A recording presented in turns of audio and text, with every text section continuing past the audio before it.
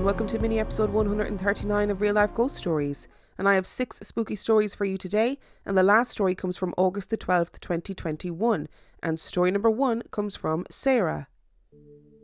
Our dog Boyd was always an old gentleman in personality. He wouldn't have been out of place on an old portrait, majestic and staring into the distance. A few years ago, I was sexually assaulted and was spiralling into a really bad place. I moved back home from uni for the summer and hadn't told anyone what was wrong. I would just bottle it up and break down when I was alone. In this time, Boyd became really protective of me. Not aggressive, but like a quiet guardian, always there. He was a massive dog, so it was like what I imagined having a direwolf at my side would be like. He was a calm, quiet presence, and he looked after me. After I had a panic attack one day, he even walked me to bed, literally herded me there and then lay with me. I couldn't tell anyone though, because then I would face questions as to what was wrong with me. He died 2 years later. He had a tumour on his heart, which was restricting the blood flow, eventually causing a fatal stroke. He was put to sleep. I dealt with my PTSD and carried on with life, but PTSD never really goes away. Fast forward to last week, 5 years after Boyd passed away. I had a dream so vivid, it was like the assault was happening all over again. I woke up and could hear barking from outside. In my state, I just assumed it was one of the other dogs. We now have another 2. So I got up, shaking and crying, to go and let Barney or Caesar back in. I didn't think at the time that it was odd for one of them to have been let out and then left outside. My mind wasn't focused enough to be that logical. I went downstairs and opened the door to the garden. Neither Barney or Caesar were outside, but I was immediately hit by a sense that Boyd was there. I could smell him, and then felt the pressure of him leaning against me, and his fur brushing my bare leg as he passed by me to go inside the house. The sensations were so visceral and overwhelmingly real that if I'd closed my eyes, it would have seemed like Boyd was physically there. Immediately I felt calm. Feeling him there just grounded me. I wasn't in that dream space anymore where that bastard was attacking me. Everything felt safe again. The more I thought about it, I realised the barking I heard definitely wasn't the yip of my spaniel or the soul-shaking bark of my bull mastiff, who only ever barks at cartoon animals on the TV. It was the proud, resonating bark of Boyd. And yeah, I could have been dreaming, but I think that would be the kind of thing that Boyd would do. I'm crying as I write this. Boyd felt me breaking and he came back to stand guard. I think the grand gent always will. Dogs and other animals have this amazing ability to understand and just sense when their owners are in distress and to try and comfort them at any cost. And it's just amazing. Like, animals are amazing anyway, but when they can sense that something isn't right with their human and they do everything they can to try and comfort them, I just think, wow, we do not give them the credit that they deserve. And it makes sense that in your time of need, he would come back and try and pull you out of that panic and that fear. And story number 2 comes from Rianne. When I was a young girl, about 8 years old, I had taken to sleeping on my bedroom floor because the mattress on my bed was wearing out and the springs would bother me and make it too uncomfortable to sleep on. So the little bit on the floor made up of blankets and pillows was preferable to my own bed. I would lie on the floor with my feet close to the door and my head close to the side of the bed. I woke up in the middle of the night, and when I opened my eyes, I saw an old man sitting on a chair in the doorway.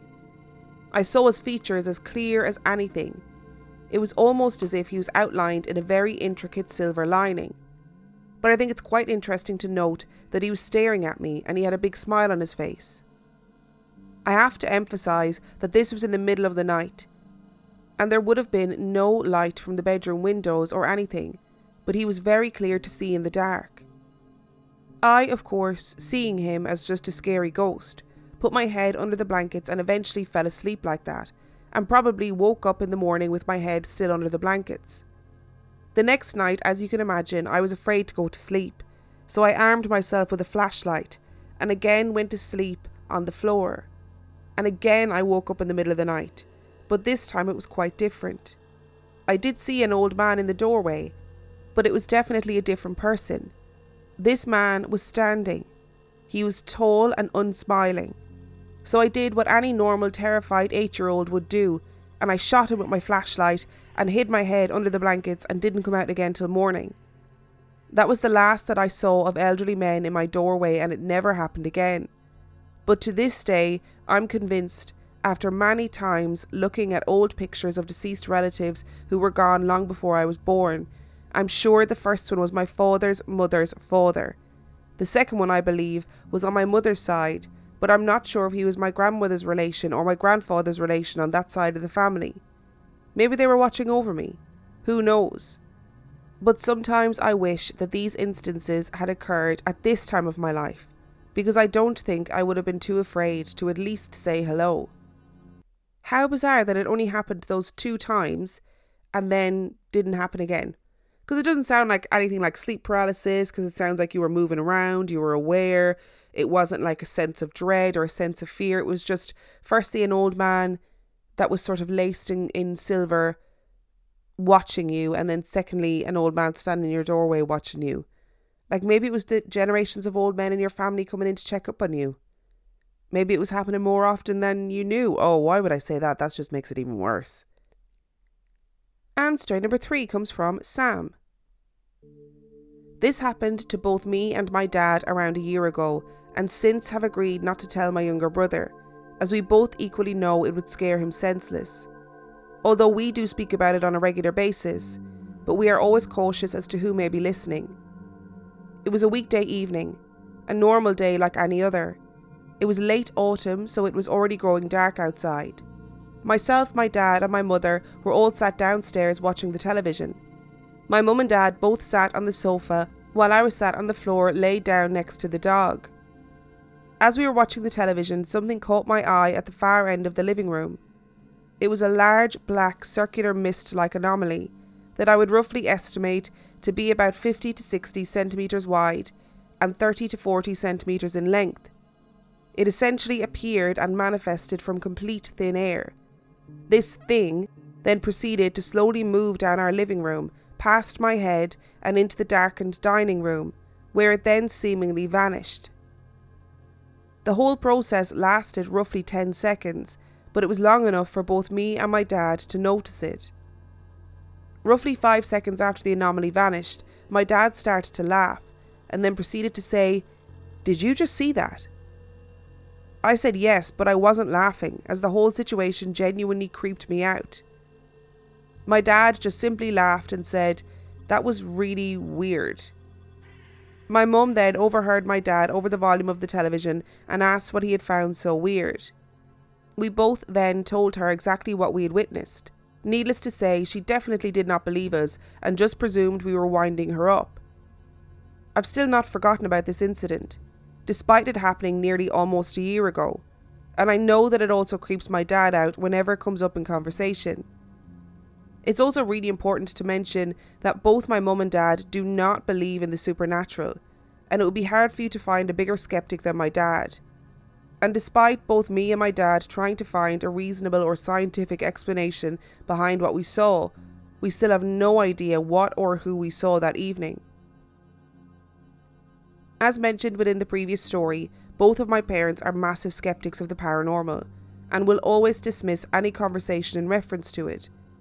I personally find this really strange, as my mum has told me several stories in the past of which she has no logical explanation for, but yet she still refuses to acknowledge any theory that could include anything even remotely supernatural.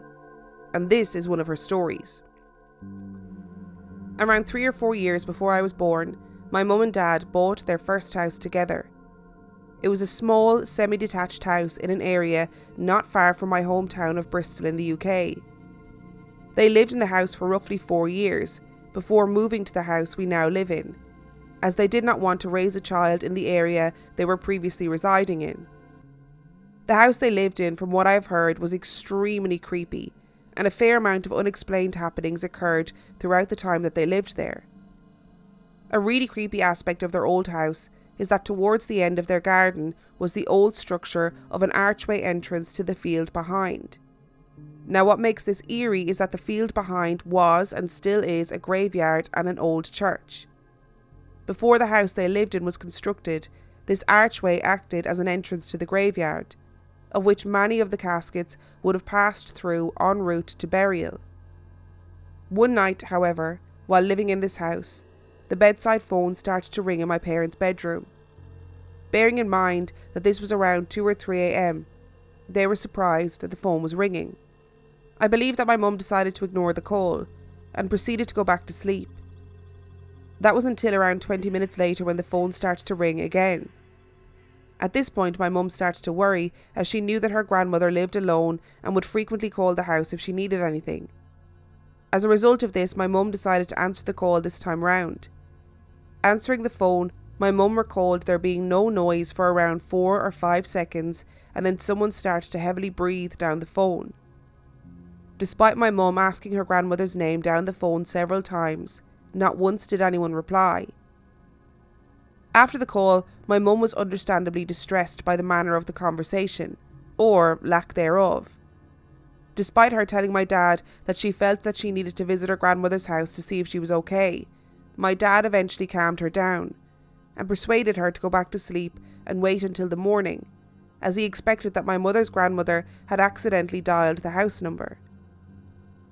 Eventually, the morning came, and as soon as my mum felt it was appropriate, she decided to call my mother and explained how her grandmother had called her phone in the middle of the night, but there was no one on the other end.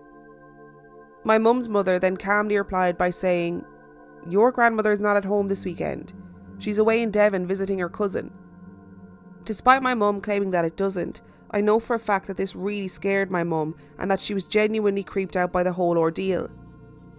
Around 2 or 3 weeks later, my mum and dad seemingly forgot about the event. However, that was until there was a phone bill came through the post that month, and sure enough, there it was. The phone call from my grandmother's house was recorded on the phone bill, and the details behind the call were clearly listed out on the document. Incoming call, 2:10 a.m. Duration, 5 minutes and 11 seconds. Just FYI, I don't know the specific duration of the phone call or the time of which it was received, so I have estimated both in reference to what my mum has told me over the years. I also cannot stress enough how important it is to remember that both my mum and dad are massive skeptics of the paranormal, and both still claim to this day that the phone call definitely did happen and that they have no explanation behind it. Let's start with the mist, because that is so strange, and to happen at such a innocuous time where everyone's sitting around watching TV and then this mist appears in the corner. I'm so glad that somebody else was there to see it though. I always feel really happy for people when they write in and somebody else has witnessed the event, like their dad or their sibling or their friend or whoever it is, that somebody else has been able to say, "Did you see that?" Because at least it verifies that something happened, whatever that something was. When people see mists, do we think it's a spirit or an entity or some sort of residual energy? Does the colour of the mist determine what it was? And you know what, if I was your mum, I would also be terrified of that phone call in the middle of the night, and not for paranormal reasons, because I would be thinking, was there a human being in that house in the middle of the night who made that phone call if the grandmother was away in Devon? I'd be less worried about the ghostly implications and more worried about the human implications, I think.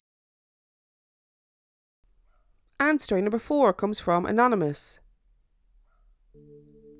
When I was 7 years old, something happened to me that damaged me mentally and emotionally. I couldn't sleep by myself until I was around 13 or 14 years old. At the age of 7, my parents' relationship began to get rocky. Not to get into the details, but I was too young to understand what was going on. My mother would always watch ghost videos and mess with online Ouija boards and fortune tellers, and my dad would always warn my mother that she would see something that she wouldn't like. My mother just laughed it off and called my dad paranoid. Every so often, my mom would force me and my sisters to watch ghost videos because she thought it was funny. She was evil for doing what she did. A mother is supposed to protect her children and comfort them at all times. One night, my mom was on the computer and called me into the room as I was walking by. As soon as I noticed she was watching a ghost video, I began to walk out quickly, but she managed to keep me there by threatening to take my toys and PlayStation away.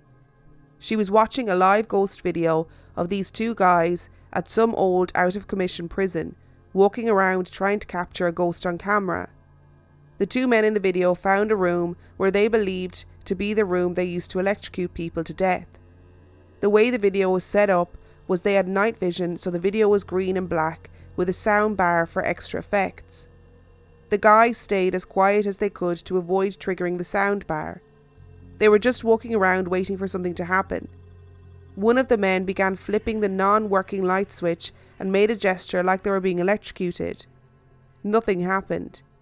But after about a minute, the voice bar began to move violently and a face popped up and screamed at us.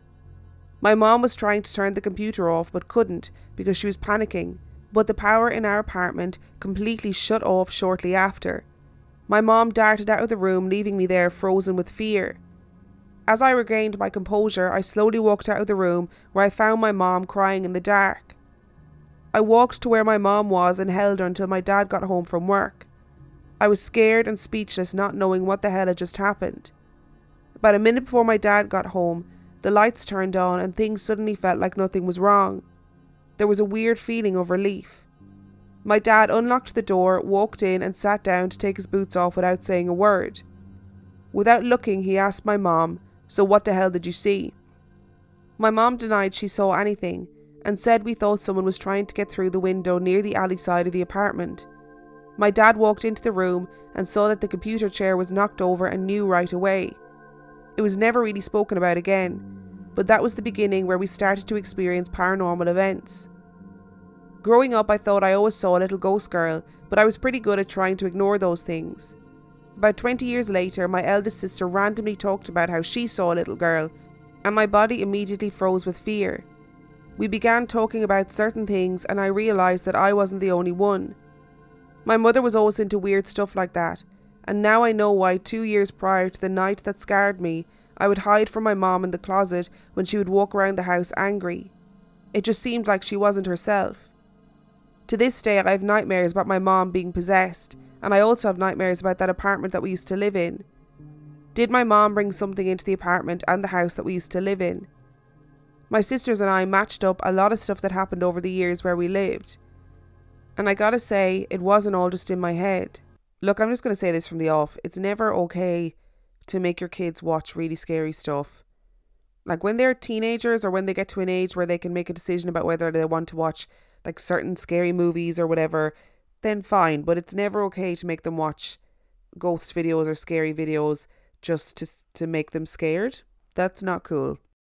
And you know what? Your dad was right. If you keep pushing those things like Ouija boards, psychics, whatever, all of those things, fortune tellers, eventually you're going to hear something that you don't want to hear, or you're going to see something that you don't want to see. So you have to be a bit prepared for that, I think. And story number 5 comes from Tom. When my dad was younger and still in school, he decided along with a group of his friends that during the summer holidays they would go on a trip around the UK and stay in various hostels, get drunk and just generally have a laugh. Towards the end of their trip, they stayed in a particularly spooky hostel and decided it would be fun to try a Ouija board. It started out fun as they were not taking it too seriously and were basically just trying to scare each other, until it took a rather more sinister turn.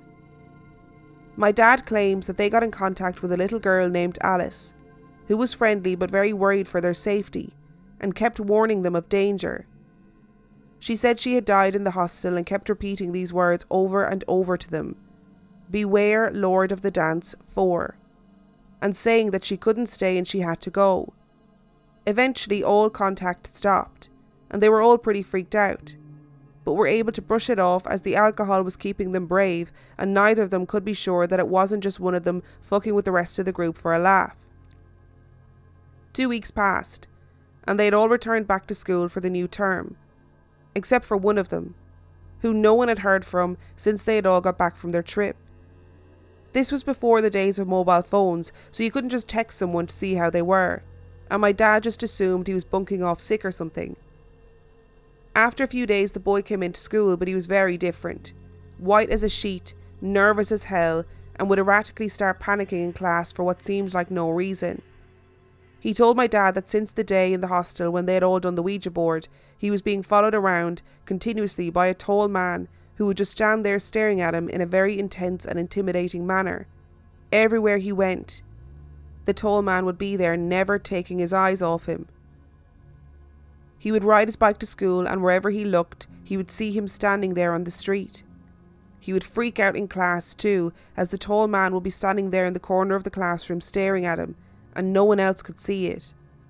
His panic attacks and erratic behaviour got so bad that he was eventually taken out of school so he could get help. But a month later, sadly, he took his own life. My dad's friend had been more vulnerable and susceptible to the supernatural than the rest of the lads in the group, and as a result an evil spirit had attached itself to him and wouldn't let go. This obviously messed my dad up for a long time, and he made me promise that I would never mess around with stuff like that. Every sleepover party that I went to as a teenager, I would have to leave when they decided to have a laugh and do a Ouija board, and I was glad that my dad shared his experience with me so I could make that informed decision. One of the things that kept playing on his mind was that the spirit of the little girl kept saying to them, "Beware, Lord of the Dance 4." It didn't make much sense to him, and he needed to figure out what it meant. So he decided to look up the lyrics to the hymn, and there it was, in all its terror. Lord of the Dance verse 4. I danced on the Friday when the sky turned black. It's hard to dance with the devil on your back. I went to several weddings with my dad throughout my teenage years, as he was a wedding photographer, and I would come along and carry bags and help him out. Every single time, without fail, that hymn would be sung in church. His eyes would water, and you could physically see his body react to it. Every hair on his arm standing to attention. That was all the proof I needed from him. And since then, I have always approached all things supernatural with the utmost respect. Well, that's absolutely terrifying. And the thing is, you could say that it was like a story that your dad told to scare you, and that he had ideas about the Ouija board and didn't want you to play, right? So you could easily say that. That's why he told you that story. He really wanted to freak you out. But I'm sorry, having that bodily reaction every time you hear that song, where his eyes started to water, the hairs on his arms stood on end, like something happened to him in relation to that song. And it seems like a pretty elaborate story to make up as to why that song would give you such a visceral reaction. Oh, that is scary. And that poor child, whatever happened, obviously deeply affected him to the point where he felt the need to take his own life. So that story is just terrifying all round. And story number 6 comes from Jenna. I just listened to mini episode 4 where you were discussing never dreaming about your real bedroom. Unfortunately, I do this quite often actually. They're always absolutely terrifying. I started referring to them as my inception dreams. They occur when I'm exhausted or emotionally drained. Since they happen with regularity, many of them have become a blur. The first one, though, is the one that stuck with me. I still lived with my parents at the time, as I was still in high school. My room was a long rectangular room on the back of the house, facing a field with an apple tree. I had blood red walls which were painted on swirls of chunky stucco. The door was on the far left and my bed was on the far right. Next to the bed on the short end wall was a utility door concealing the house's water heater. Oddly enough, the house was not built with closets, so a wardrobe was to the left. Around this time I was about to graduate and I must not have been getting much sleep. When I'm exhausted and fall asleep, I know it's about to happen. My head feels drunk like I'm plastered, but I rarely drink. My arms feel heavy, my breathing slows, and then I feel weightless. If I'm not able to rouse myself, I will always go into an inception dream. These dreams are never fun or interesting. A good 85% of my dreams involve something trying to attack me. I lost track of how many times I woke up. 10, 20, hell, it could have been more. It felt like forever. I can remember waking up or thinking I'd woken up in my bed and thinking, is it over yet? What if I never really wake up? How many more times? Is this my life now? When I was younger, I learned I could wake myself up if I realised I was dreaming. No matter what batshit crazy thing was going on in the dream, if I closed my eyes, breathed deeply, and forcibly rolled my eyes upwards, I would eventually wake up. In this dream, every time I used my trick, I would wake up, or so I thought. The first several times were just me, alone. Inexplicably, something was always off.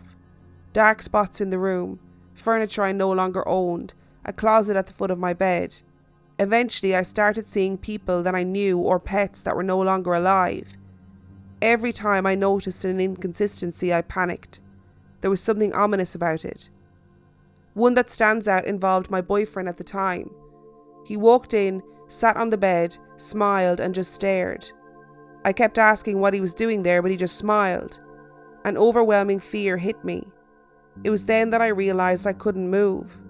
I had sleep paralysis in my dream. I started realising I was still dreaming if I couldn't move. I was able to wake up a couple of times. I'd wake up for a split second on my stomach. I tried desperately to lift my head and crawl onto my hands and knees. I managed to lift my head slightly and inch my hands up to lift my weight, but then I'd crash right back into the dream. In the dream, I was always on my back. When I finally succeeded in rolling my eyes open, I jumped up onto my knees and leaned on my hands. I stayed like this for minutes, paranoid that I'd lull myself back into dreaming if I relaxed. I kept looking around to make sure I was truly awake this time. The only thing that convinced me it was indeed over was picking up my phone and scrolling through social media. Now that I have a better sleep schedule with my current job, I don't have this problem as often. The only constant about my inception dreams are that I'm in my current bedroom at the time. That sounds so terrifying. I honestly don't think I could cope with it. I don't think I could cope with waking up thinking I was awake and then realising, oh my God, I'm not awake, I'm still in my dream. Waking up again, realising, oh my God, I'm not awake, I'm still in my dream. I would be absolutely petrified. I'd be petrified to go asleep. Is it just another form of sleep paralysis, I wonder? In a way that you're sort of aware, but you're obviously not fully aware of what's going on around you. It's just so terrifying. Thank you so much for listening to today's episode. Thank you to Jenna, Sarah, Rianne, Sam, Anonymous and Tom for sending in your stories. Remember, the last story came from August the 12th, 2021. And if you would like to learn anything about Real Life Ghost Stories podcast, you could do so by checking out reallifeghoststoriespodcast.com. And on that note, I shall see you next time.